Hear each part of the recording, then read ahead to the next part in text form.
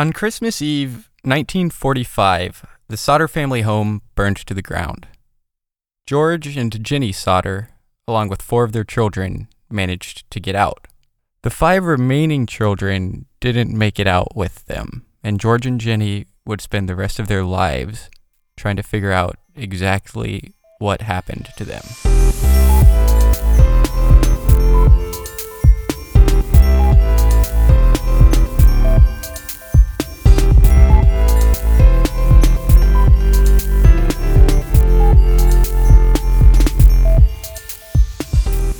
Welcome to Simply Strange, the podcast where anything spooky, weird, and goosebump-inducing is fair game.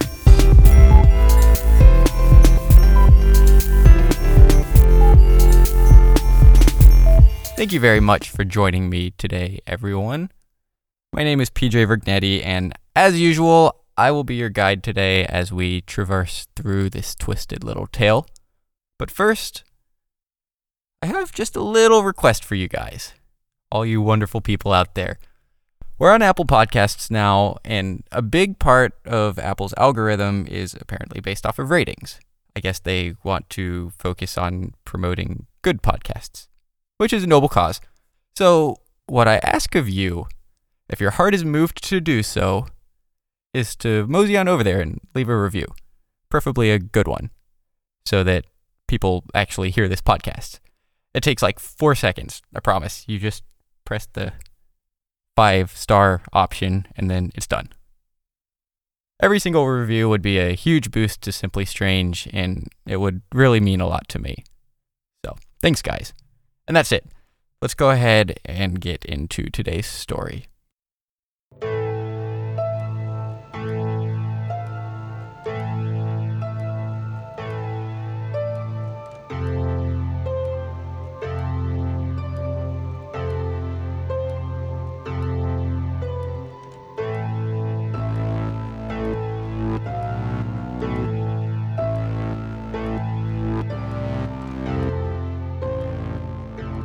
Giorgio Sadu was born in Sardinia, Italy in 1895. At the ripe old age of 13, he and his older brother immigrated to the United States. They arrived at Ellis Island in 1908. They got through customs, and then Giorgio's brother promptly freaked out and got on a boat heading straight back to Italy, leaving his 13-year-old brother to fend for himself alone in a country where he did not know anyone. Young Giorgio Sadu, or George Sauter as he would eventually be known, was off to a little bit of a rocky start in America. Fortunately, though, he was a pretty resilient guy. He eventually found work bringing supplies to railroad workers in Pennsylvania. He continued to work with the railroads for a couple years before he eventually made his way down to Smithers, West Virginia, where he got a job as a truck driver. He did this for a few more years until he had saved up enough money to buy his own truck and started his own trucking company. At first, he mostly was hauling around fill dirt to local construction sites, and eventually he moved on to coal that was mined in the area. Now, the coal thing may be of significance. I'm not going to say it definitely is of significance later on, but it might be. Just remember he hauled coal. Jenny Cipriani was also born in Italy in 1903. Her family moved to the United States when she was very young, eventually settling in Smithers as well, where they opened a store. Eventually, George and Jenny met. They got married, moved to the nearby town of Fayetteville, and they began to start a family. And I mean a family, like a huge Italian family. Over the next 20 years, they cranked out 10 kids. So they weren't messing around. And apparently Fayetteville, West Virginia has this weird, disproportionately large Italian immigrant community.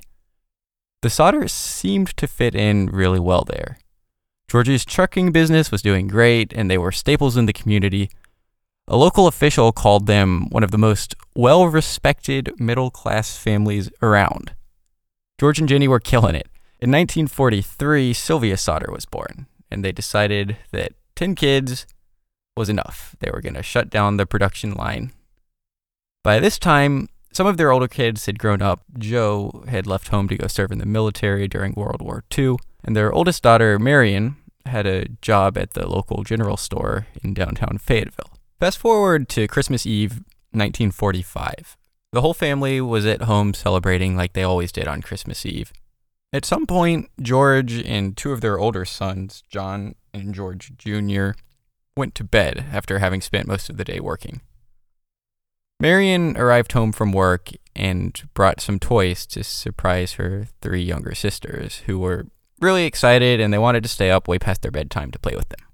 Ginny, the sole parent left awake at this point, granted them permission under the condition that the two other boys who were still awake put the cows in and fed the chickens before they went to bed. Then Ginny took Sylvia, their now 2-year-old youngest daughter, upstairs with her, and they both went to bed.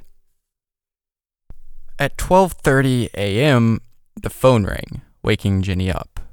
She went downstairs to answer it, and it seemed to be a wrong number. There was a woman on the other end of the line with a voice that she didn't recognize, asking for a name that she didn't recognize. It seemed like the woman was at some sort of party or gathering or something, as Ginny could hear laughter and clinking glasses in the background.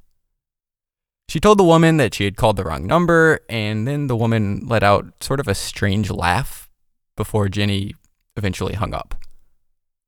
As she was heading towards the stairs to go back to bed, Ginny noticed that the children hadn't turned off the lights or closed the curtains, which was unusual because that's something that they usually did before they went to bed.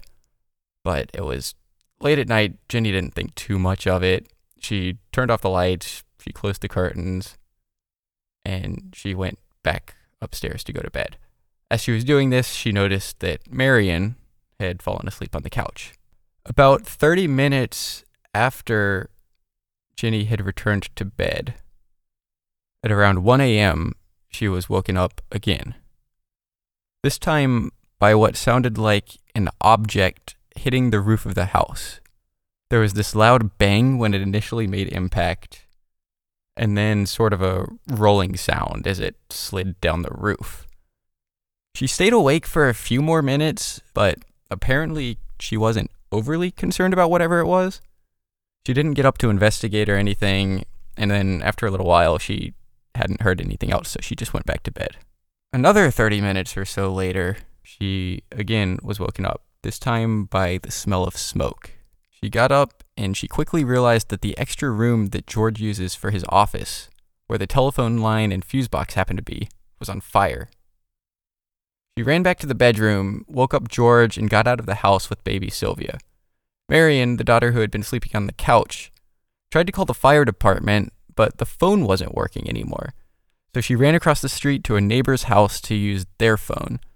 George woke up John and George Jr., but they were unable to reach the remaining children because the staircase leading up to the attic, where their bedrooms were, was completely engulfed in flames.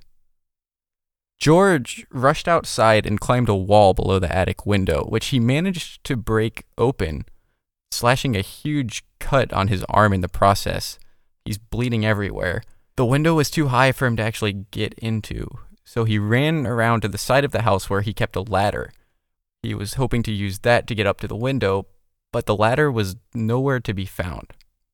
With the ladder option gone, he tried to back up his trucks that he used for his company up to the side of the house, just below the attic window, so that he could use them to climb up to the window.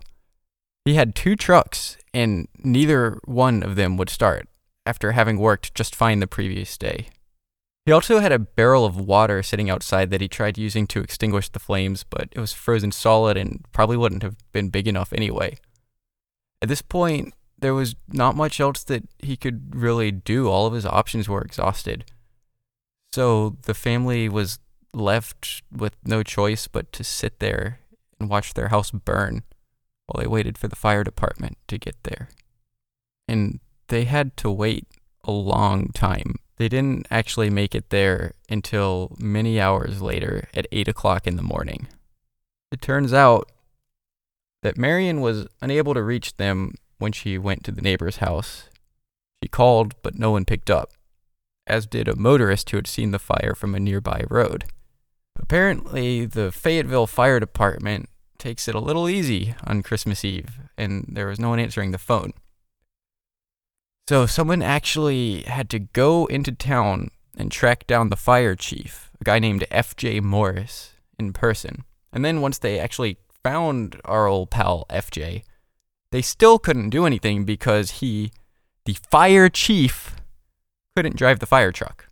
Forgive me for my relative ignorance as to the infrastructure of a fire department, but it seems to me like the fire chief should be able to drive the fire truck. I don't think that that's an unreasonable assumption. But he couldn't, so they instead had to use something called a phone tree to alert the rest of the department. Basically, FJ called someone, and then that person called someone else, and it just branches out until everyone gets there. This is complicated, and it took a while. And by the time everyone was finally assembled and they got to the house, it was 8 a.m. the morning after the fire, and the house was completely gone. 6 Sodders escaped: George and Jenny, baby Sylvia, Marion, George Jr., and John. The remaining 5 children had presumably perished in the fire. The fire department searched what was left of the home, which at this point, it was pretty much just ashes, and they were unable to find any remains of the deceased children. Fire Chief F.J. said that the fire was so hot that it completely incinerated their bodies, even the bones. This theory was aided by the fact that George, remember I said the coal was important, typically had a basement full of coal that he stored as needed for his trucking business. A few days later, the property was inspected and it was determined that the cause of the fire was faulty wiring. On December 30th, death certificates were issued for the 5 Sodder children.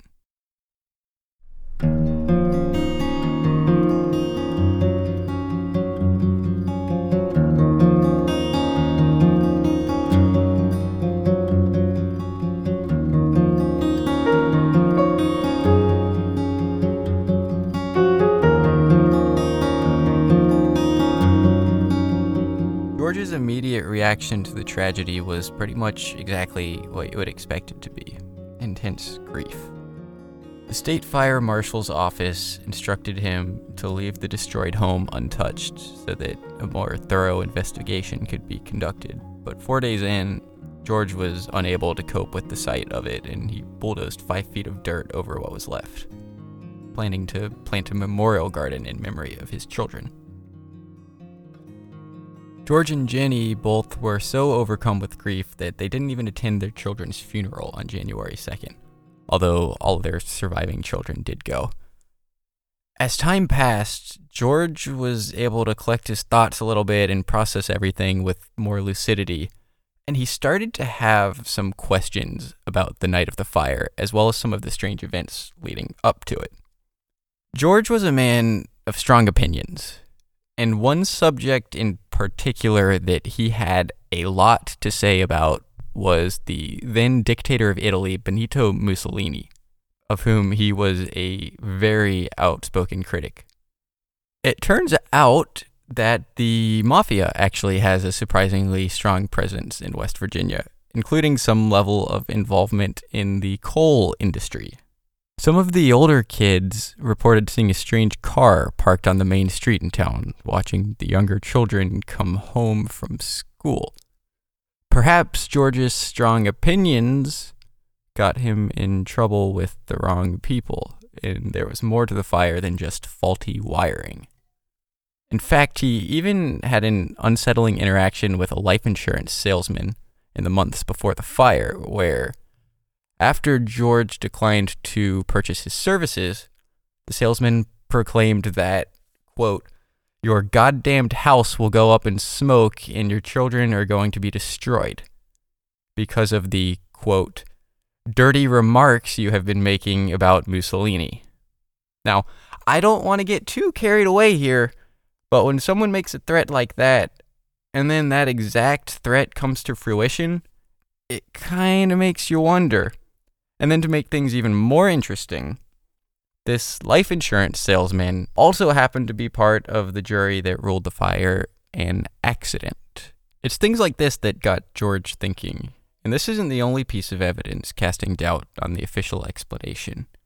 Shortly before the fire, George had another strange encounter with an unsolicited visitor to the home when a man showed up one day looking for work at George's company.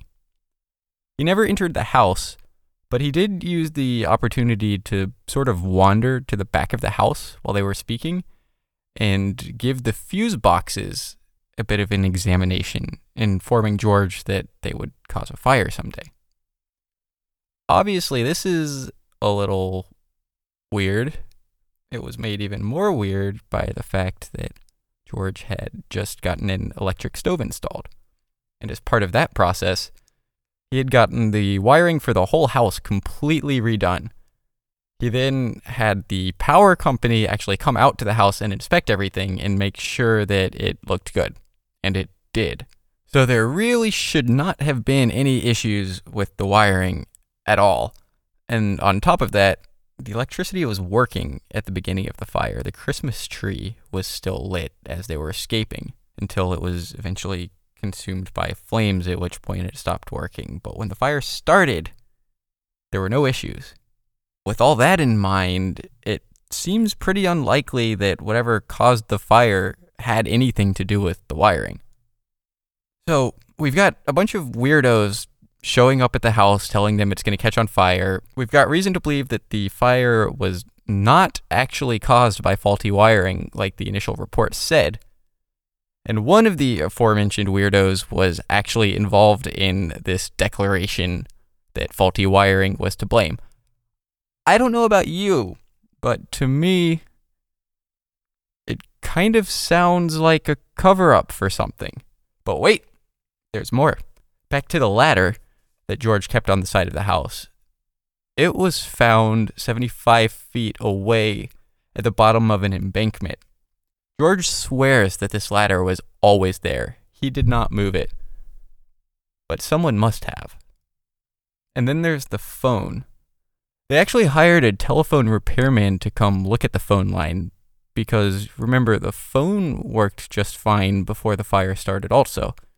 They received that weird call in the middle of the night, yet it had somehow stopped working by the time that they had tried to call the fire department when the fire started.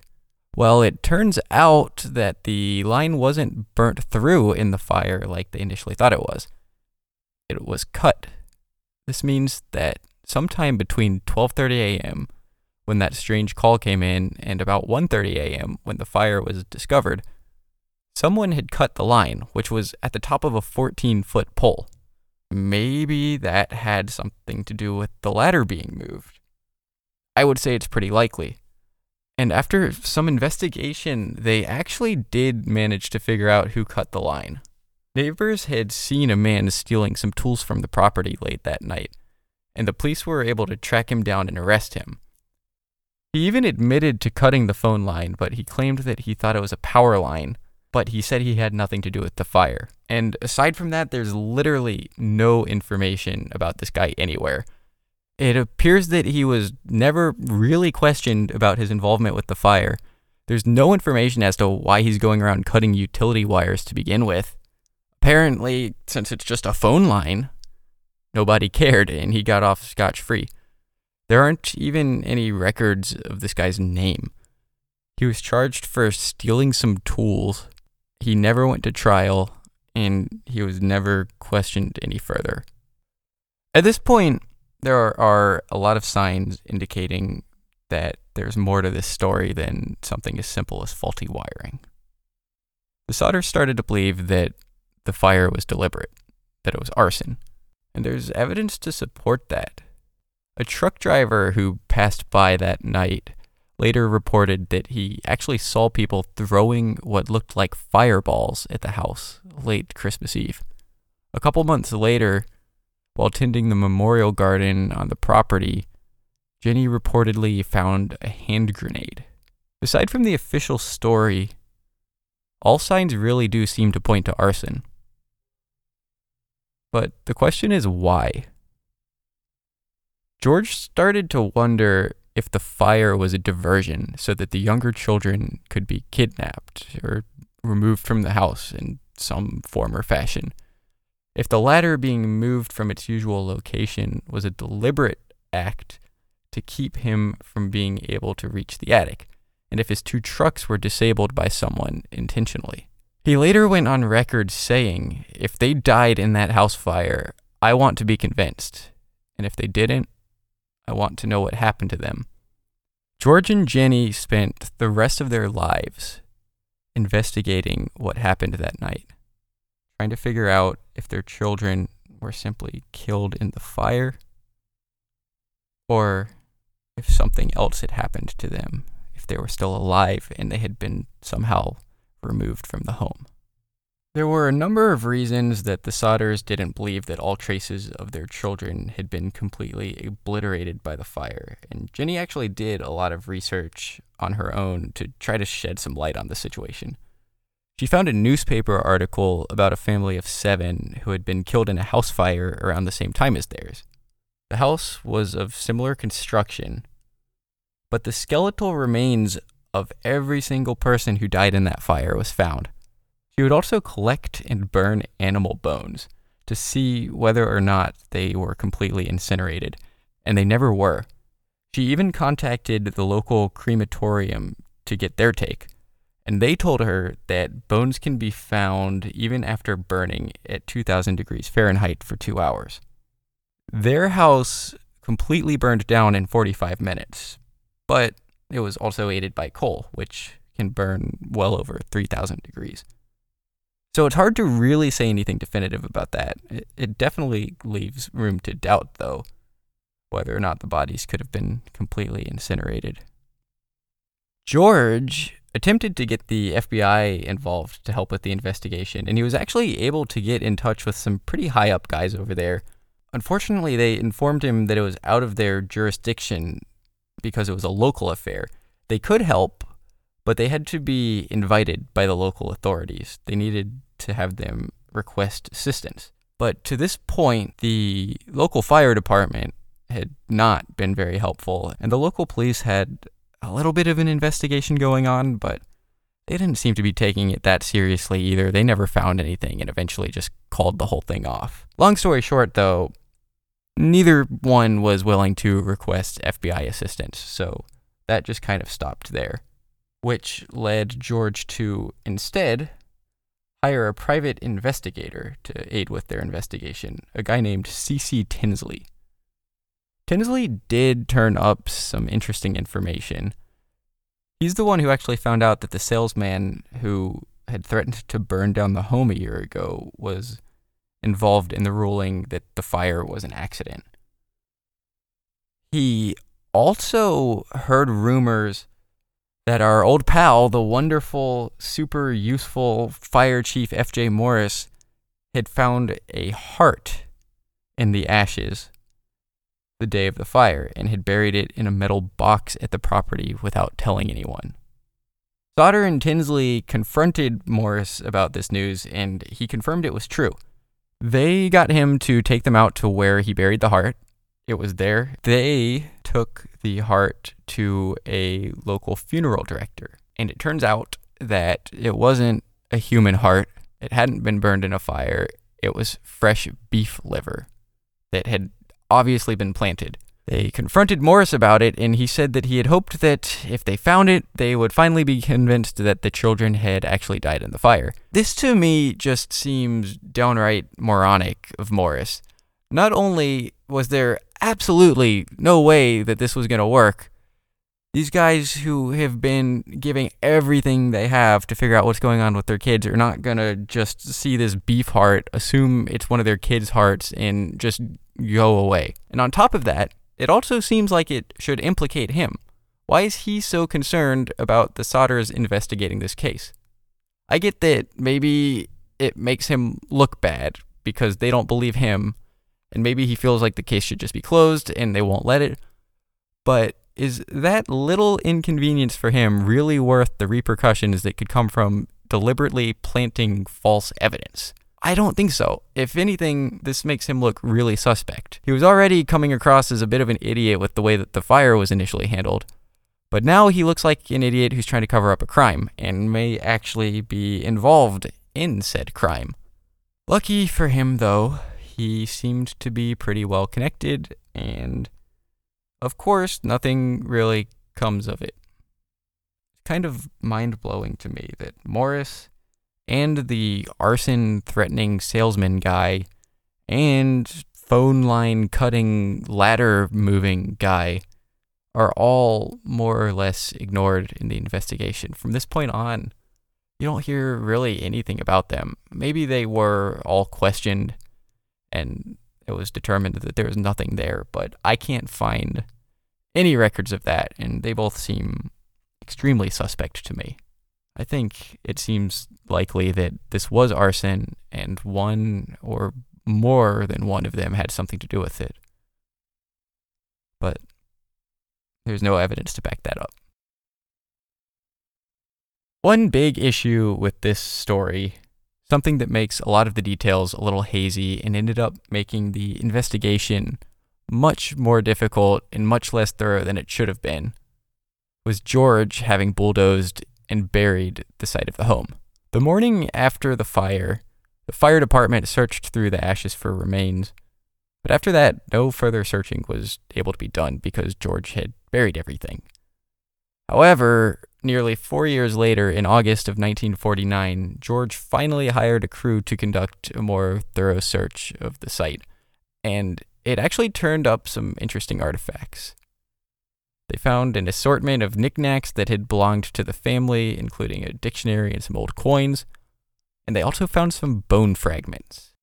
First, the dictionary seems odd because you would think that a fire hot enough to completely disintegrate a body would make short work of a book. But there it was. I suppose it's possible that it just happened to find itself in a spot that didn't get quite as hot. It seems like a big discrepancy to me, though. And then there's the bone fragments. They sent them out to a specialist at the Smithsonian who determined that they were lumbar vertebrae and that they were all from the same person. Interestingly enough, though, they most likely did not belong to any of the Sodder children. It was estimated that the vertebrae belonged to someone who was 16 to 17 years old, and the oldest of the missing children was 14-year-old Maurice. They also showed no signs of having been exposed to flame. The specialists concluded that this was not the remains of any of the missing children and that these bone fragments must have already been in the dirt that George brought over when burying the site. Conveniently enough, these vertebrae fragments have since gone missing and never underwent any modern DNA testing to confirm this. The specialist did note that it was very strange that no other bones were found. By his estimation, such a short fire should have left behind full skeletons of all 5 children. So if the fire should have left skeletons, but didn't, then what happened to the 5 children left unaccounted for after the fire? George thought that they were somehow smuggled from the home, and that the fire was just a diversion. He printed up flyers with pictures of the children and put up a billboard along the highway offering a $5,000 reward for any information that helped lead him to the truth. Eventually, this reward was doubled to $10,000. Numerous reports came in from people claiming to have seen the children since the fire. One woman even reported having seen them the night of the fire peering out of a car as it drove past her while she watched the fire from the side of the road. Another woman reported seeing them at a rest station somewhere between Fayetteville and the nearby town of Charleston, West Virginia. She said that she had served them pancakes the next morning before they got back on the road. Another report came in from Charleston where a woman who ran a hotel claimed that they stayed for a night, although she didn't remember the exact date. According to her statement, the children came in around midnight, accompanied by 2 men and 2 women. At one point, she tried to speak to the children, and the adults that were with them just completely freaked out. One of the men glared at her really angrily, and then the rest just began frantically consulting with each other in what she believed to be Italian, which ties in nicely with the idea that maybe there was mafia involvement. George took these tips very seriously, and he followed up on each of them, often traveling across the country to do so. A woman in St. Louis claimed that she saw one of the girls in a convent there. Someone in Texas reported hearing 2 people making incriminating statements about a Christmas Eve fire in West Virginia from a few years ago. George even caught wind of Ginny having some family in Florida who had children that looked similar to his missing children. So he drove all the way down there and made that relative prove to him that their kids were actually their kids. There was another time when he spotted a ballet dancer in a magazine that he thought looked like one of his missing daughters, Betty. So he drove all the way to this girl's school in New York City and demanded to see her. But he ended up just coming off as some crazy guy, though, for obvious reasons, and they wouldn't let him see her, so he just had to go home. In 1967, he drove all the way to Houston because a woman had gotten in touch with them saying that one night at a bar, a man had too much to drink and told her that he was actually Louis Sauter, one of the missing boys, and that she believed both of the missing sons were living in Texas somewhere. For some reason, they were never able to get back in touch with the woman, but they did find both of the men, who both denied being the missing sons. George and his son-in-law, Grover, had gone down to meet with them, and Grover said many years later that George doubted this denial for the rest of his life. Also in 1967, the family received a photograph in the mail of a young man. It was postmarked Central City, Kentucky, but there was no return address. And the man in the picture resembled Louis. On the back of the photo, there was some writing. It said, "Louis Sauter, I love brother Frankie. ILIL boys, A90132 or 35. The family hired a second investigator to go to Central City, Kentucky, to investigate this a little bit further, but after this guy left, he was never seen again.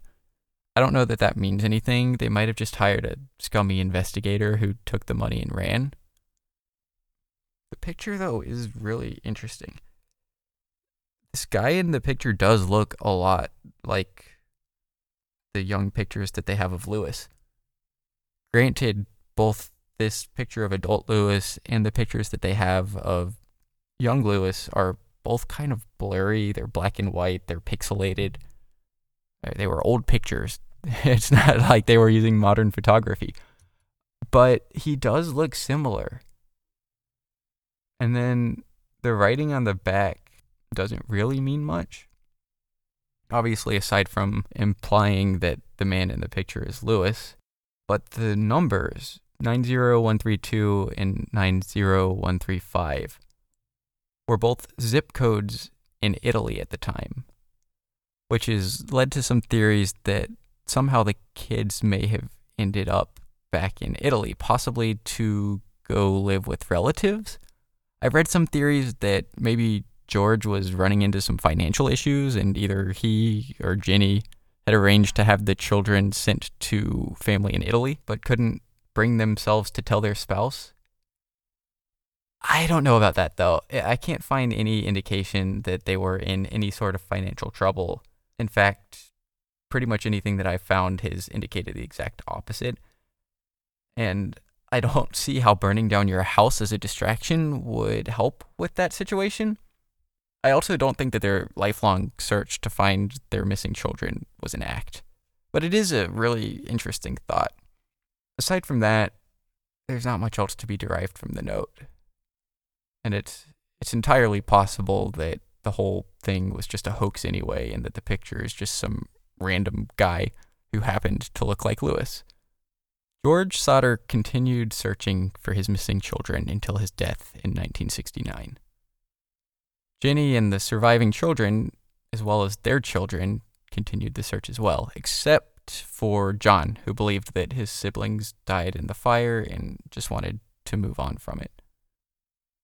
Jenny wore black in mourning for the rest of her life. She stayed in Fayetteville, and she maintained the sign and the memorial garden until in 1989 she passed away as well.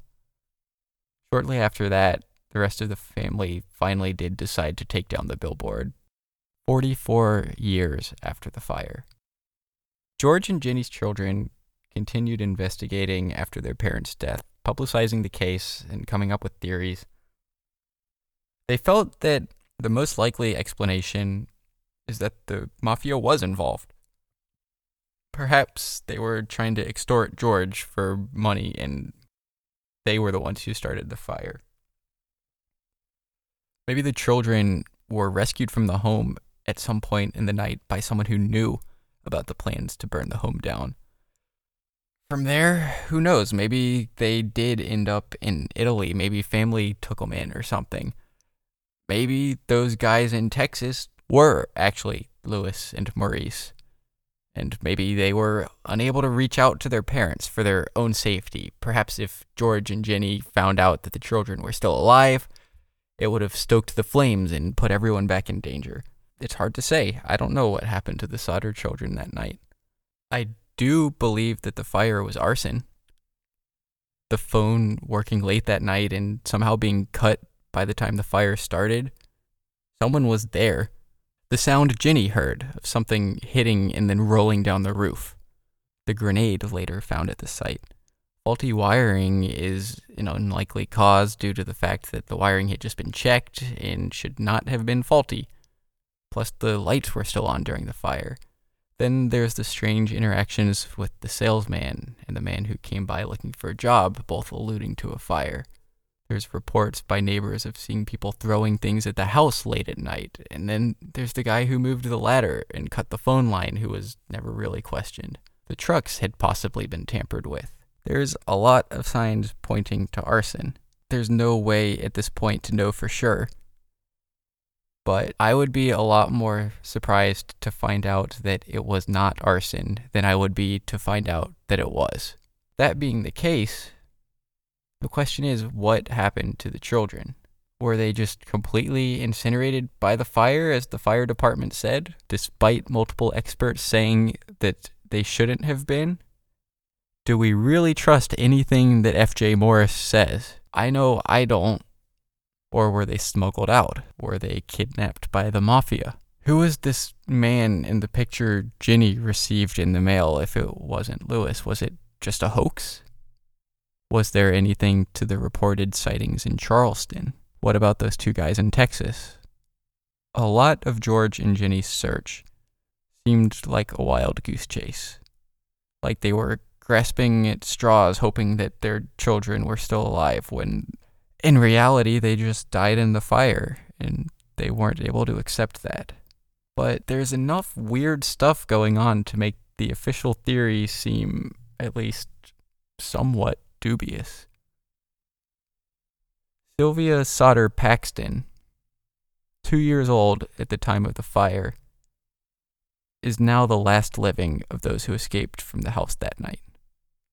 She says that the night of the fire is the very first thing that she can remember.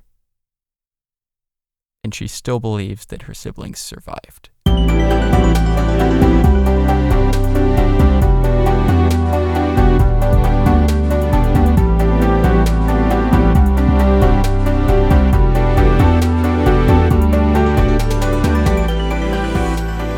And that is a wrap. Thanks so much for listening, guys. I hope you enjoyed this episode of Simply Strange. And if you did, go ahead and tap that subscribe button. That way you get notified whenever a new episode comes out, because that's really important. If you have any thoughts or questions or anything about this episode, you can follow us on Twitter, Instagram, Facebook at Simply Strange Podcast. Would love to hear from you. We'll be back in 2 weeks with another spooky, weird, and wild story. And until then, watch out for the Mafia.